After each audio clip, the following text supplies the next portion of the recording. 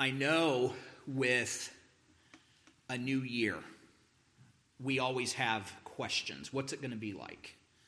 Is it going to be different from the year that we've had? Now, some of us, in thinking what 2020 has been like, we're saying we hope it's different. And I know when somebody says that, they're saying, I hope it's better than the year before. They're not saying, I hope it's worse than the year before.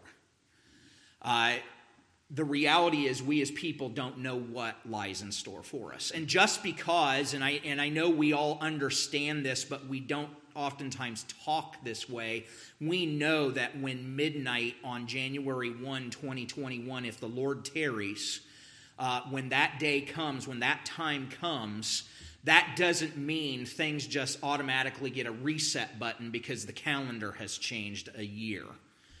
We might say that would be nice if we did have that reset button to where it's like, okay, we can have a do-over, and what would we do differently because of lessons learned from the previous year? But we don't have that. The thing that we do, though, have is God's Word. And one of the things that we know, again, as the Lord tarries, that will occur this coming January is there will be a change in what we call administration in the White House. For better or for worse, that will take place. Again, the Lord willing. I know many of you in here are probably very disappointed. I can't speak for everybody regarding that. I don't know how people vote. I don't ask how they vote. I don't ask my own family how they vote for things. They don't ask me how I vote for things. But again, no matter what takes place in a new administration, we as God's people are still given the will of our Father regarding such things. And I was contemplating that and meditating on that when, again, and thankfully it was something that I had been meditating on previous to Pastor Greg giving me that call on Friday evening saying, you're preaching on Sunday. So it's something that I thought, this would be very applicable as we go into the latter portion of this year and start a new year with that facing our nation, that we need to understand what is God's will for us as a people regarding our leadership. Now, I know Brother Ken, I believe he's still teaching on Christianity and government, and our responsibility as people. And I've not been in on his class. I assume, maybe correctly or incorrectly, I don't know, if he's covered some of this with those that have attended that class. But it's something that I believe the Lord has laid on my heart. And I would have you turn to 1 Timothy chapter number 2 this morning. 1 Timothy chapter number 2. And I just want to look briefly with you this morning, God's will for God's people regarding their leaders. God's will for God's people regarding their leaders. Now, you might say, well, I didn't vote for the up-and-coming President Joe Biden. And I remember back 4 years ago when President Trump was elected that you would hear from people saying, well, he's not my president. Well, if you live in the United States, he is. If you're a citizen of the United States, he's your president, whether you like him or not. And I have to say, we have to say the same thing regarding the upcoming president of the United States. That again, if on Inauguration Day he is the one inaugurated into that office, then he is your president, whether you like the man or not, whether you like his policies or not, whether you like what he believes or not, he is your president. Just like Paul would have claimed Nero as the Caesar of the Roman Empire and as a citizen of Rome, whether they were legalized citizens at birth, or if they bought their citizenship, or again, if they were a slave from another nation, Caesar Nero was their Caesar, whether they liked the man or not, and no matter how long the man was in office. So as we look at a passage here in 1 Timothy that we're going to look at just briefly, you got to keep that in mind. We are not called to like the person in office. We're not called to believe everything that they believe in office. We're not called to agree with all of their policies, whether domestic or foreign. But there are some things we are called as God's people to do for the leaders that God has placed over us. For we must remember that. And I have no doubt about this. In Ken's class, he has looked at Romans chapter 13, where it talks about those that are in office have been put there by whom? By God. By God. What does Paul say to Timothy that he is to exhort his people about? Well, we read it in these first two verses of 1 Timothy 2. It says, I exhort therefore that first of all, supplications, prayers, intercessions, and giving of thanks be made for all men, for kings, and for all that are in authority, that we may lead a quiet and peaceable life in all godliness and honesty. Now, Paul prioritizes this. Did you catch the phrase where he said, first of all? That literally means it's not just, okay, here's the first thing in your outline, Timothy, that I want you to understand. No, this literally means a place of rank. In other, first priority is what Paul is saying. Now, if you read further on in this text, you're seeing what is Paul doing for Timothy. He's really giving him an outline, if you want to call it that, or a format of what should be incorporated into the service of worship. So what we would look at, first of all, in what Paul deals with Timothy here about, that Timothy then is to proclaim to the people that he is over, that Paul says, Timothy, you need to teach them the first matter of importance when you gather together as a people is to pray for those that are your leaders. Now, this is different than what we read in Hebrews, where again, I believe Paul was the author of that, where it talks about yours to submit to those spiritual leaders that are over you. Paul gives the context of what leaders we are to pray for, and that is secular authority. Dear ones, when is the last time, may I ask you bluntly, have you ever been in a church that part of the regular worship of God is verbal prayer for those in authority over us? That's a question you should ask.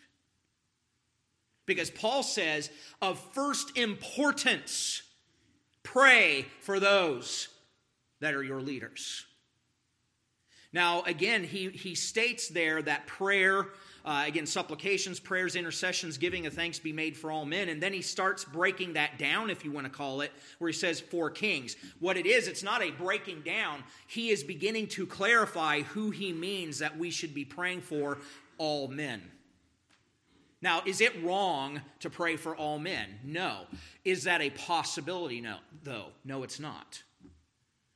We do not have the capacity as an individual to literally name every single person walking on this planet that is breathing right now.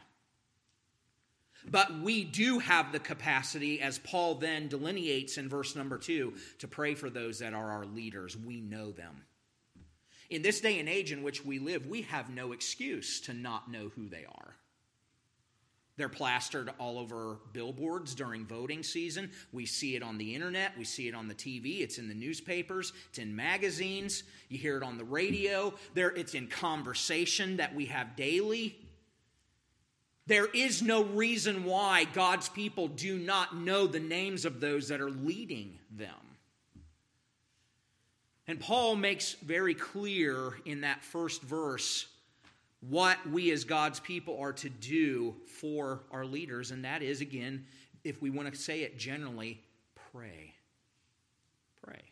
Now, I doubt anybody in here is going to have the opportunity to go up personally to the soon-to-be President Joe Biden, or let's just take our current president, Donald Trump. I highly doubt anybody in here has ever had or will have the opportunity to go up, shake that person's hand face-to-face and say, I pray for you every day. Now, we have the opportunity to do that with one another, do we not? I mean, I could come to one of you in here and say, I pray for you every week. What does that do for you when you hear something like that? That should encourage you. Now, again, what would that do for a man or a woman, for that matter, that is in public office to hear that there is a church in Taylor, South Carolina, who regularly prays for them? Now, again, it's not saying that they agree with their policies, agree with their personal beliefs, or even like them. But it does say something about that church to those people. That this is a group of people that are concerned enough about who I am and what I do that they actually pray for me. It's interesting. I was reading something regarding this passage of Scripture, and there was the famous Mr. Huxley, who was really, if you want to call it, the greatest spokesman for Charles Darwin. That was a contemporary of Darwin. His first name was Thomas. That was known as, again, obviously an atheist. He was a skeptic. He was a man that was willing to debate people. Very highly intelligent individual. Again, based on this world's reasoning, he was one of the premier scientific thinkers in the 1800s that believed in promoted atheism. And there is a recorded instance in his life that as he was, again, more advanced in years, again, he was known worldwide for his beliefs, his attitude towards those that said they believed in God and proclaimed those things.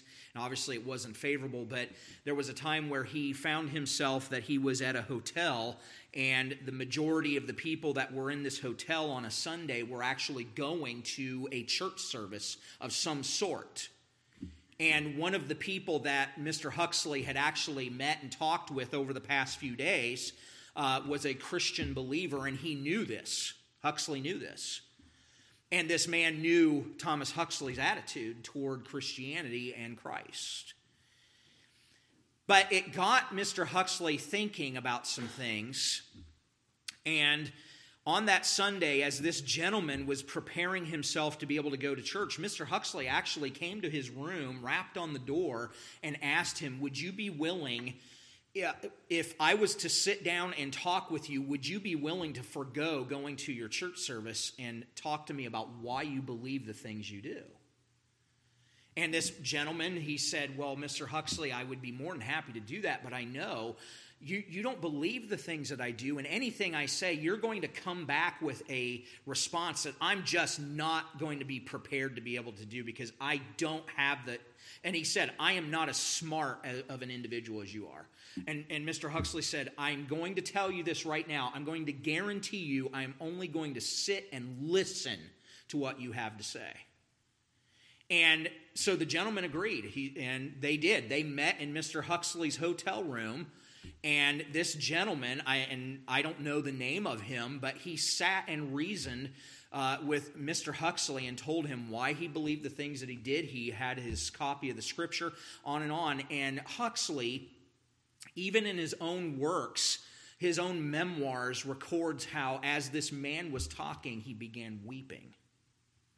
Now, and that's all of the response that we know of that Thomas Huxley, the famous atheist, had regarding that encounter with the gospel that this man gave. Nobody knows if Huxley ever was converted before he died.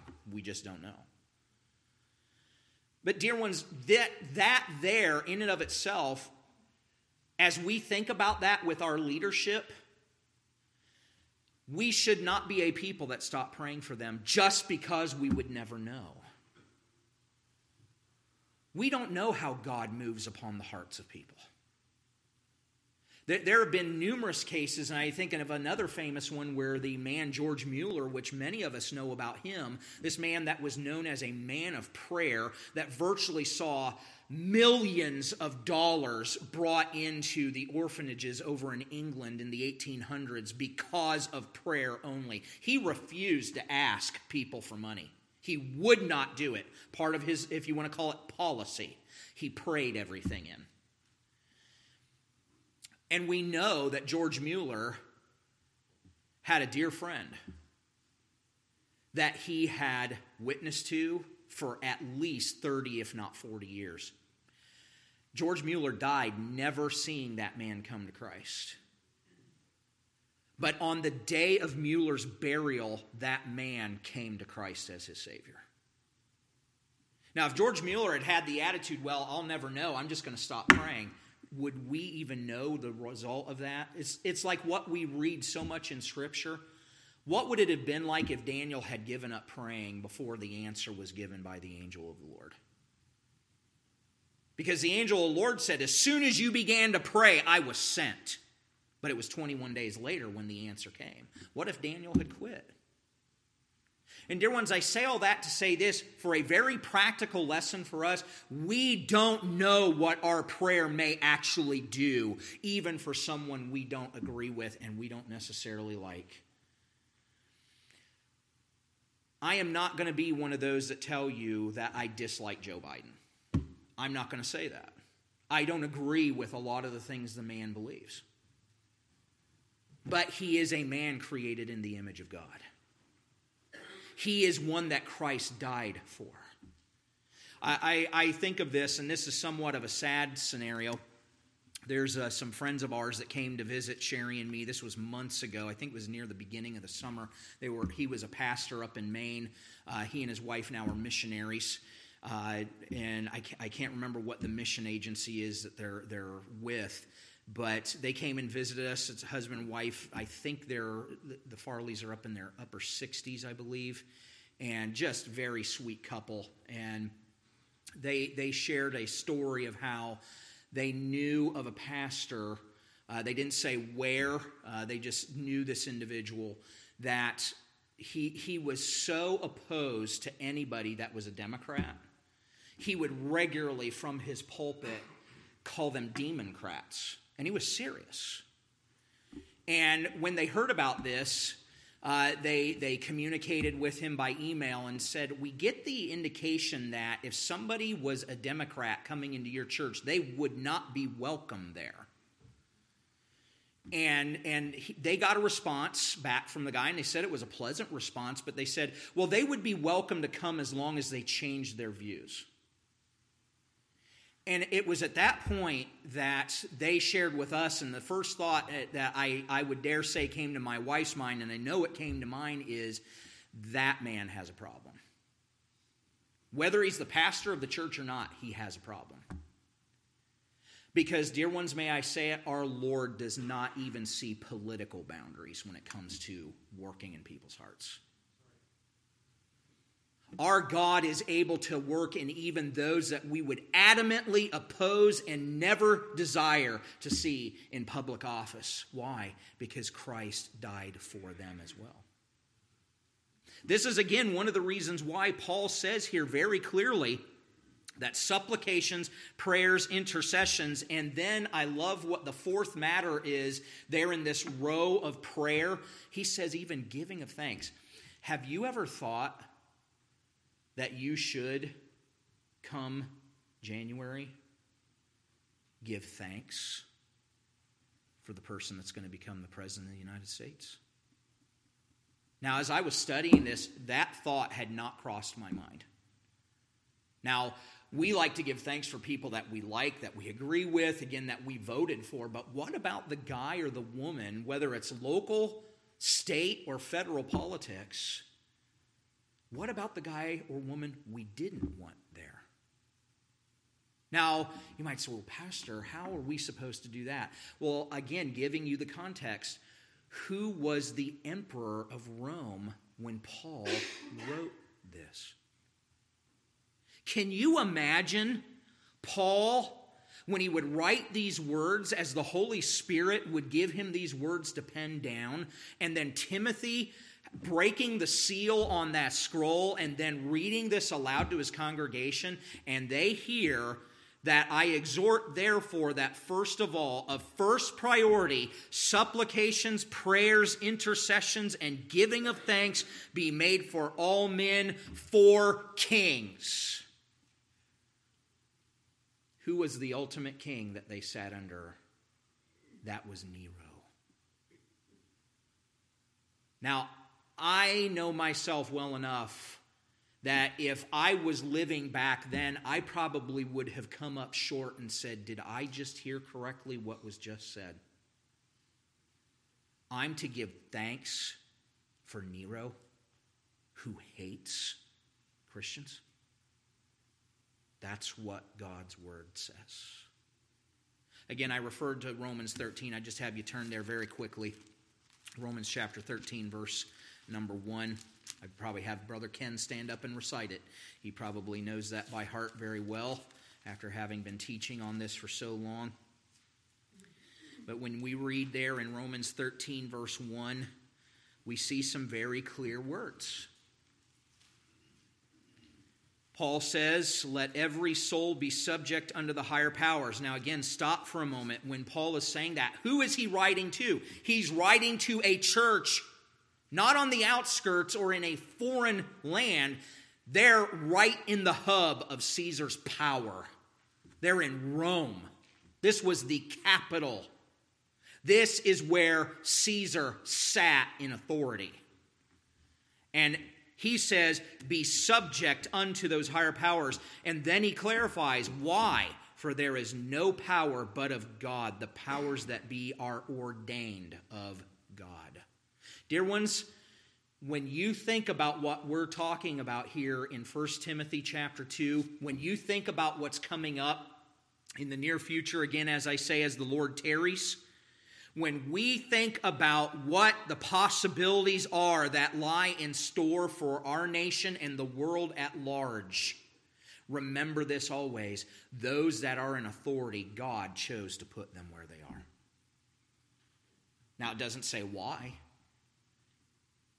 It just simply says we're to remember God put them there. In other words, we are to submit to them because we're to submit to God's will. Why are children to submit to their parents and to honor and reverence them? It's because God gave those children to their parents. Those kids had no choice in the matter. They were not basically given a vote. They were just given to that family. And it's a matter of God saying, your reverence to them is a reflection of your reverence to me. Why? Because if you disobey them, you disobey me. Because I'm the one that chose to put them there. It's the same thing, dear ones, with us regarding those that are in leadership. Those that are in authority over us have been put there because of God's will. Now, again, I know we are frequently the type of people that say, well, I want to know why. God does not give us that luxury frequently when he chooses things to do and not do. He just simply says, as my child, submit to it. I don't know a single parent out there, and the ones that I'm looking at in our congregation this morning, I highly doubt that every single time when you told your child, whether it's a boy or a girl, to do something, you sat down and reasoned with them and told them, well, this is the reason why I want you to take the garbage out at this time. You just said, do it. Why were they to do it? Because your mom or your dad. This is frequently what we find from our God. Now, yes, there are many times throughout the Scripture, God tells us the reasons why he wishes us to do things. But there are also many times where he says simply, because I'm God, do it. When we're called to submit to those higher powers, and he says because they are ordained of God, they were put there by God, that's another reason why when Paul says to Timothy here in 1 Timothy 2, he says when those prayers and that giving of thanks is to be made for them, you simply do it because God wills it. God wills it. Now, to end this morning, I want you to look at that second verse again in 1 Timothy chapter 2, the latter portion of it. It says this, for kings and for all that are in authority, that we may lead a quiet and peaceable life in all godliness and honesty. Now look at that for a moment. Paul actually does tell us a little bit, or if you want to call it, he cracks open the door of why God wants us to pray for these men and these women. It's so that we, Paul including himself there, may lead a quiet and peaceable life in all godliness and honesty. So you mean, Pastor Brown, that the reason why God wants me to pray for these people, first of all, is that my life can actually be more of a picture for Jesus Christ? Yep. That we may lead a quiet and peaceable life, not a period there, in all godliness and honesty. I know, again, a lot of Americans would be very content to just lead a quiet and peaceable life. And I was talking with some folks out here before the service began, and we were talking about, again, how people respond to things, and one of the comments that was made was, again, knowing an individual that just said they wouldn't know how they could even live without their freedom. And again, my first thought was, there's a lot of places in this world that don't have the freedoms that we do, and yet Christians are still thriving in those nations. Dear ones, when we think about this reality, we are to pray for those in authority over us so that we are given more opportunity to be like Christ to a dying world. Again, think about Paul and these Roman Christians that he was writing to, or to Timothy there in the church at Ephesus. They knew the power of Caesar. They had seen it firsthand. And it was not going to stop until that man was dead. And it would probably continue with the next one that took over. And even more so, which we know it did. And yet, Paul says, in the midst of that darkness, we can be shining lights for people. That we may lead a quiet and peaceable life in all godliness and honesty. Dear ones, God tells us here that we pray for our benefit. You want a good motivator to pray for those that you don't necessarily want in office? That's it right there. That, Lord, I as your child would be more of an example of Christ to the world that needs you. And again, we don't have the time, but if you were to look at the next number of verses, in verses 3 through 5, it makes it very clear that this is good and acceptable in the sight of God our Savior, who would have all men be saved. Why did Christ come? So that men and women and children would be saved from their sin. There's another reason to pray for these people. As I said just a few moments ago, we do not know what our prayers could possibly do. But you know what, folks? And this is the wonder of our God. God could snap his fingers and every person in this world would come to him and be saved through his Son, Jesus Christ. But that's not how God works. First of all, he provided his Son, Jesus Christ, to come to a world, taking on human flesh, going to a Roman cross, dying, buried, and rising 3 days later for the justification of those that would believe on him as their Savior from sin. But there's another means also that we see here, and that is the prayer of godly people praying for the lost. I'm preaching this to myself as much as to you. Have you ever thought that your prayer life is a means by which God uses to save the souls of people? Now, I know you know that, and you would give mental and probably verbal assent, but the rubber meets the road is, are you doing it? Are you praying for these people? I think of a man like Nebuchadnezzar that Daniel served under. This was one of the most ungodly monarchs the world had ever seen, the king of Babylon. Had no regard for anybody but himself. And yet we see, and I firmly believe that when we read Daniel, we see the conversion of a man who was brought literally to eat grass like a cow. Because God chose to humble him in order to cause that man to turn to the Most High God and repent of his sin.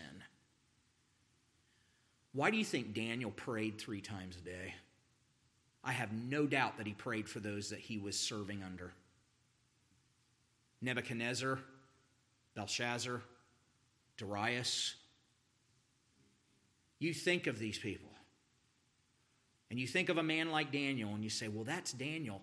Dear ones, he's no different than you and me. He was a man of flesh and blood and bone. He had weaknesses. He had fears. He battled with sin. And yet he was a man faithful in prayer. And look at what he was able to do, or I should better say what God was able to do through a man like that. And dear ones, we can be the same way. Could you imagine what it would be like in the future if we had even every single person in this? And we don't have a large gathering today. But what would it be like if every one of us prayed for those in authority over us on a daily basis? What could God do through that? But we'll never know unless we do pray. The exhortation that I, as one of your pastors, give to you today is this, folks. Let us follow what Timothy exhorts or what Paul exhorts Timothy to do. Pray, supplicate, intercede, and give thanks for those in authority over you. Not just your spiritual authorities, but even your secular authorities, whom you may not like, but God has put there in that place of power and influence. And we never know what God can do through your prayers and mine. Let's stand. We'll be dismissed in a word of prayer this morning.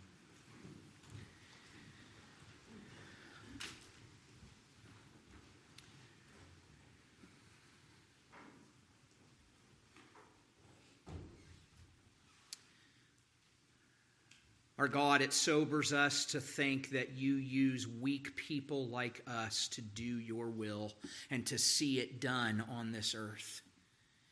And we think of how you use the means of prayer to see your mighty arm move in behalf of your people and even in behalf of the lost of this world. Our God, forgive us that we have not used this more.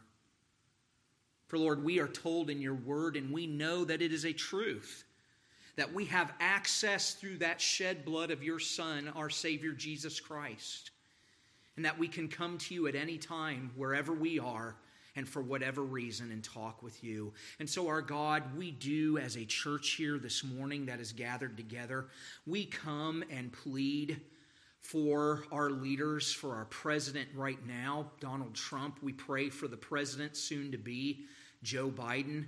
We pray for our leaders in Washington.